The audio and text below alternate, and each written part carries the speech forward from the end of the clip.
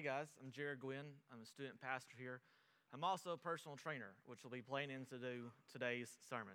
We've been talking about body, mind, and soul, and how to be fit with your body, mind, and soul. So today, I thought our whole congregation could start with burpees. Okay, good. All right, let's pray, guys. Hey God, we are here preparing ourselves to hear the word of God. We are posturing ourselves and preparing our body to relax in your presence. We're focusing our minds and preparing our mind to absorb your wisdom. We're allowing our souls to be open to reflect your goodness. Amen. 3-week series. So, once again, body, mind, and soul. It's been a 3-week series. Today we're talking about the soul. In my past, when I graduated from college, I was a high school science teacher and I coached several different sports. But the entire time, I've been a personal trainer also. I got certified in college. So since then, I have trained in basketball gyms. I have trained at public tracks. I've trained all over the place. I've even done corporate level. I've trained at 10 Fitness. I opened up a garage gym at my house, did that for a couple years, and now I'm at a Blaze, one of the local gyms here in town.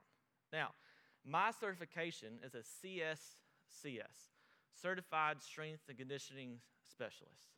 So this is the kind of the degree you have to do college level and be a strength coach at U of A or ASU or wherever.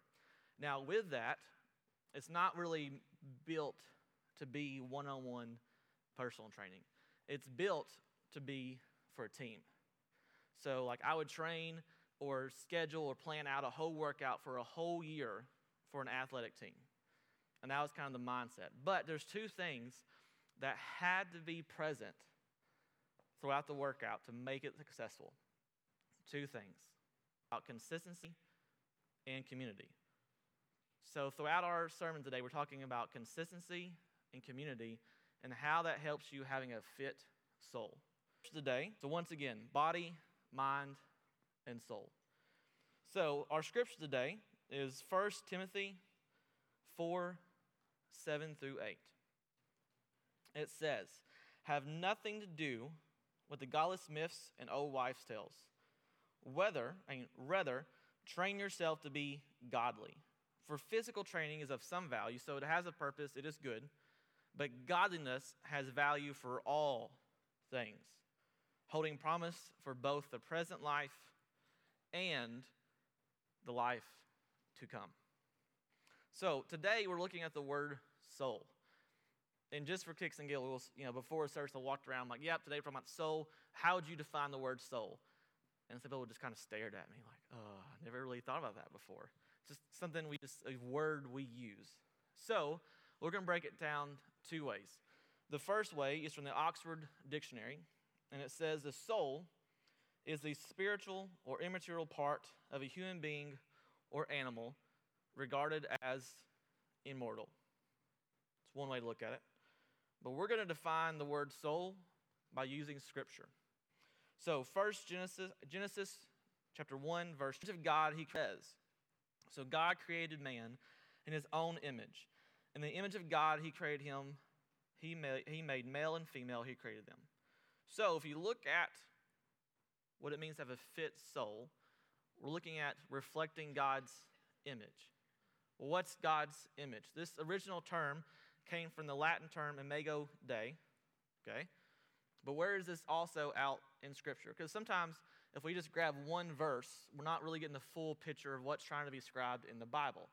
So let's look at a couple of different verses. John 4:24 says, "God is spirit, and his worshipers must worship in the spirit and in truth." So truth is a key word there. Another one, Ephesians 4:24 says, "To put on the new self and created to be like God in true righteousness and holiness." So a couple sermons ago, we talked about God is good. If you missed that sermon, it's on Spotify. Go back and check it out. But what is good? Good is holy. What is holy? Holy means to be set apart. So God is good. That means to be set apart. So if we're going to be made in the image of God for today, we're describing the soul as just something that helps set us apart. So, called Beyond. Let's break it down a little bit. Now, one of my buddies gave me a great book. It's called Beyond Brawn. Okay, it's an exercising book for bodybuilding, lifting weights, elite in the late 80s, early 90s, but it's good stuff. One of the quotes I grabbed from it is from an elite bodybuilder that did Olympic weightlifting, like top-notch 1% of the world. He got interviewed and asked, what makes you elite? If someone wanted to be elite versus just an average Joe that shows up to the gym each week, like what makes you a top athlete? He said, I'm willing to be bored. He's like, what? He's like, I'm willing to be bored. So, if we interchange the word of bored to the word consistent, it makes a lot of sense. You have to be consistent on showing up and keep going and keep doing, and that's what makes you fit with the physical terms, is being consistent. Consistency works in all different kinds of manners. It's like studying for a test. In college, I learned real quick. If you study for a test 15 minutes a day, each day you get the new notes, you go back to your dorm room, you study for about 15 minutes. When it comes time for the test, you don't have to cram and spend all night trying to study. When you've been looking at something every single day and been exercised 30 minutes a day. So, exercise is the same way. You exercise 30 minutes a day, and it builds and adds over time. If you're really busy all week and you don't make time, I miss this week. Saturday, you're like, oh, I need to go run 10 miles a day to make up for all the exercise I missed this week. You ain't going to make it, okay? It doesn't work that way. Consistency has to be key. And as you build consistency, you build your community around it. So as you build your consistency, your community starts forming around that consistency. And they feed off each other going back and forth.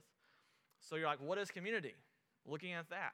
To me, community is saturation. Whatever you're being saturated with is your community. So I'm going to list off a couple different communities that maybe y'all might be in. Work. If you have a workplace, a job, that is considered saturation. Who you spend time with at your work, who you talk to at your work, who you make phone calls to, email to, those are the people that you're saturating yourself with and becoming consistent with. All right? It's deer season. So if you have a deer camp, you and your buddies are hanging out, that is your community. That's who you're being saturated with. All right? Jiu-jitsu. Neil Roberts, Steve Chamis, okay? Both of them, are completely saturated in their community of jiu-jitsu. Once you're part of that martial arts community, it's just part of you. It's in you. It's what you look at on YouTube. It's what you do on Saturday nights. It's what you do to stay fit. It becomes part of who you are. The choir singing, that group is close. The last couple of years, I've been able to train 3 ladies at my house that's in the choir, and basically, I just put weights in front of them, and they lift and talk for about 40 minutes about the choir. That's what they do, okay? But they have a group text. They're texting every day. They're doing birthday parties together. They're constantly doing stuff together. Wherever you're consistent at and become saturated in, that is your community. And then we have our root groups. Our root groups meet every Sunday at 10 o'clock. It's like our small group system here at our church. And that becomes your spiritual community that helps you become soul fit. Now, looking at Scripture and what it says about being in a community and reflecting God's image, I have 2 positive verses and responses of what happens when you do reflect God's image and you do stay consistent in a spiritual community.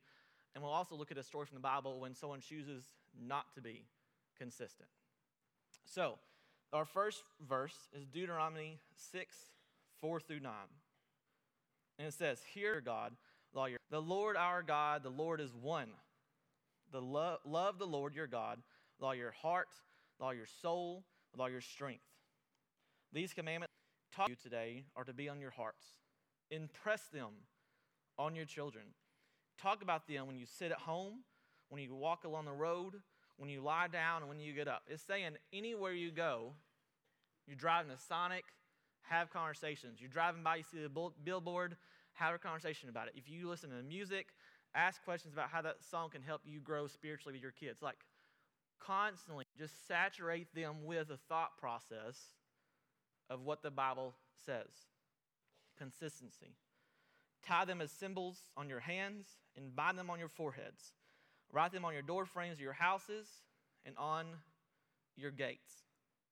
Joshua 1:8 says, the book of the law shall not depart from your mouth, but you shall meditate it on day and night, so that you may be careful to do according to all that is written in it.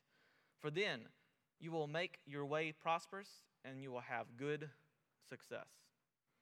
Being around Scripture and meditating on it day and night, just being completely surrounded upon it, makes a big difference. I was on a mission trip, my youth group, a couple years back, and we were visiting someone's house, and we walked in, and I don't know if they had wallpaper or not, because all they had was pictures and posters, and it was all Scripture everywhere, crosses. It was okay, completely saturated, and it was a lot to take in, okay? But anyone that walked into her house and spent more than 5 minutes could only see God. That was your only option, because it was so much everywhere.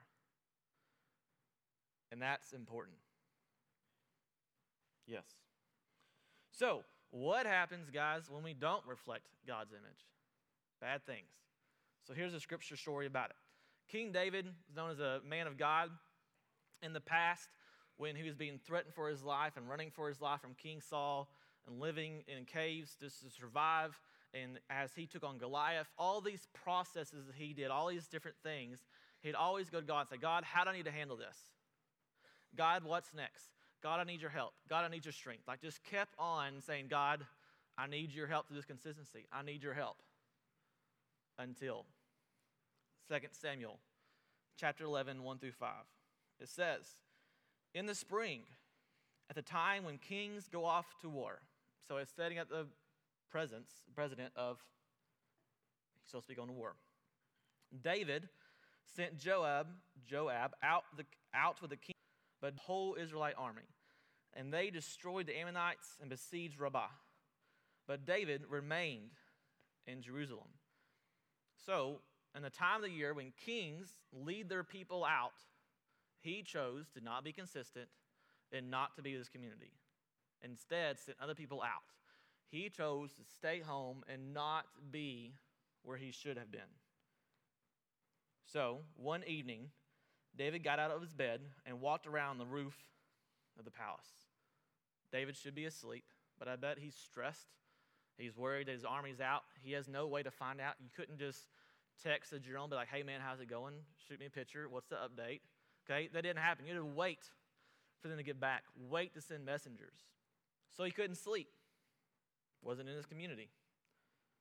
So from the roof, he saw a woman bathing. The woman was very beautiful. And David sent out someone to find out about her. The man said, she is Bathsheba, the daughter of Eliam and the wife of Uriah the Hittite. Uriah was one of 40 of David's mighty men. So one of his truest soldiers. One of the 40 guys that helped him survive for years in the wilderness when the whole kingdom was trying to kill him. These guys are close. Then David sent messengers to get her. And when he slept with her. Now she was purifying herself for monthly uncleanness. And she went back home. The woman conceived and sent word to David saying, I am pregnant. David's like, man, if I had just gone to war. The story doesn't stop. David continues on, ends up basically killing Uriah indirectly on purpose. Okay?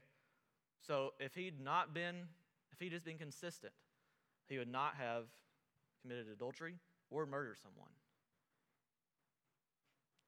Got to stay consistent, stay in your community. So, how does this lesson affect all of us as individuals? How can we start learning from this scripture what God is trying to tell us on how to be soul fit? Well, in my personal training experience, when I train someone one-on-one, okay, sometimes they have good results. But when they bring a workout buddy with them every time, or they're in a group, they have success. Because when you work out with a buddy and it's Tuesday and you don't feel like going, you don't want to text your friend and be like, man, I'm just not going to be there. Like, you show because you don't disappoint your friend. Like, it works.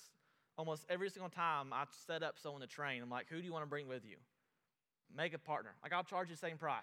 Bring someone with you because it makes them so much more, give it all you got, successful and efficient in the process. Also, you're going to give it all you got.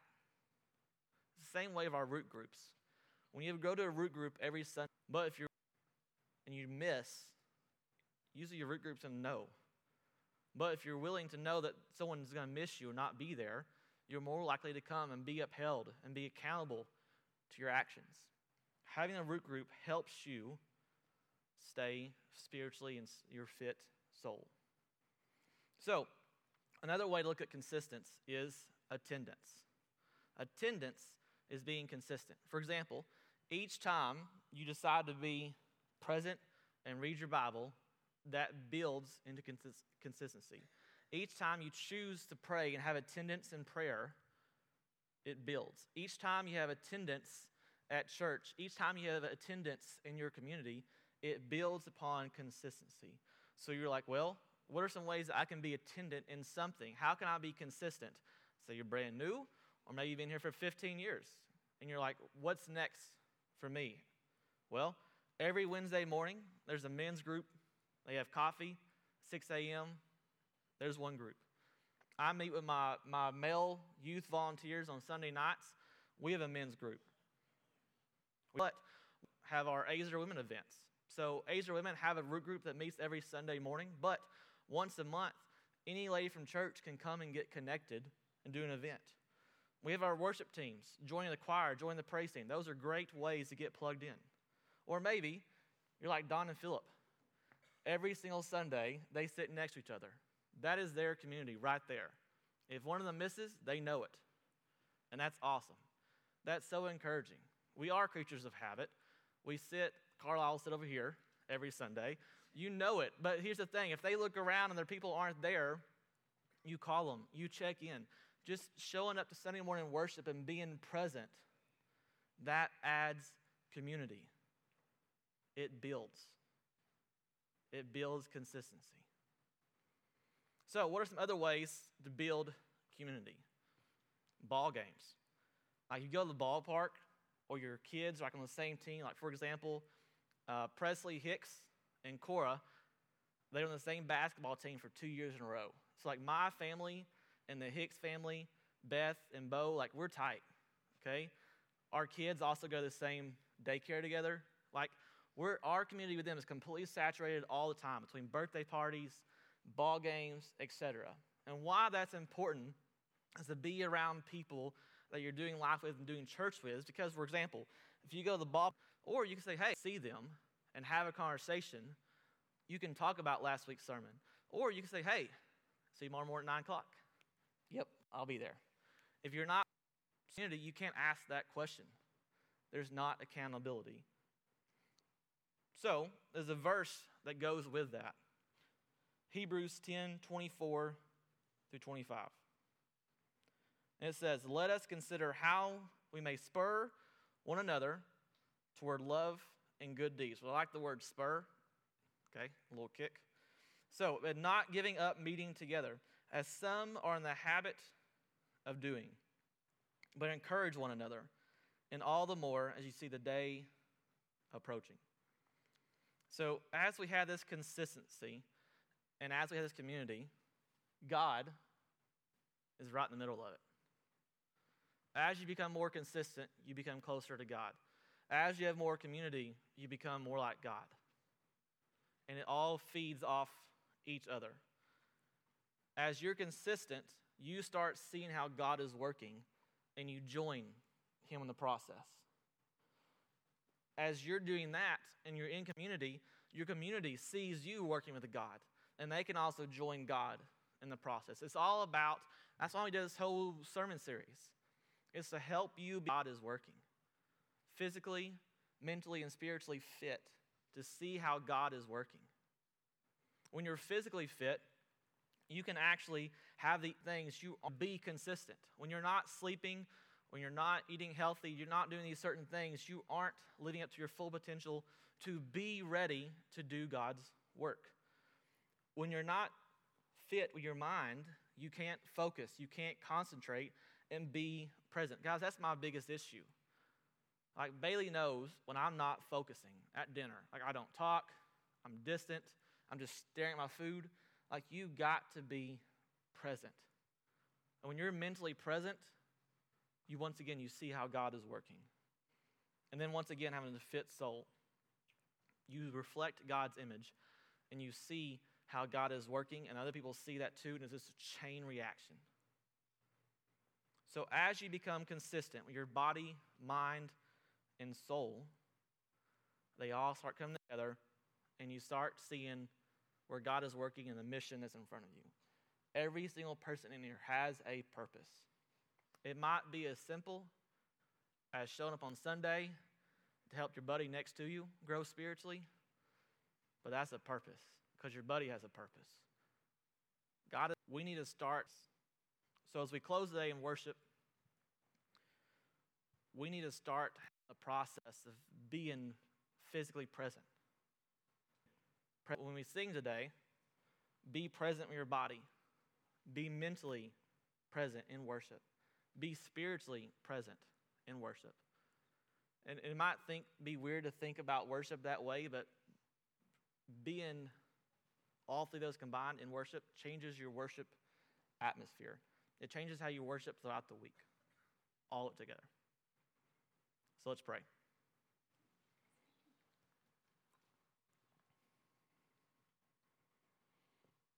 God, we want to join you. You are at work all around us. As we strive to become fit with our body, our mind, and our soul, let's eliminate the excuses and move forward with consistency and community. Amen. So guys, today as we close in worship, if you need to come forward and pray about something, let it go. If you want to pray at your seats, you're welcome to do that. But once again, as you worship, as you move forward throughout the holiday season, as things are coming up with Christmas and in your soul, think about your body, your mind, and your soul. They're all connected. God had a plan for it. God is at work, and we're excited to hear about how you're going to join him. Let's stand for worship, guys.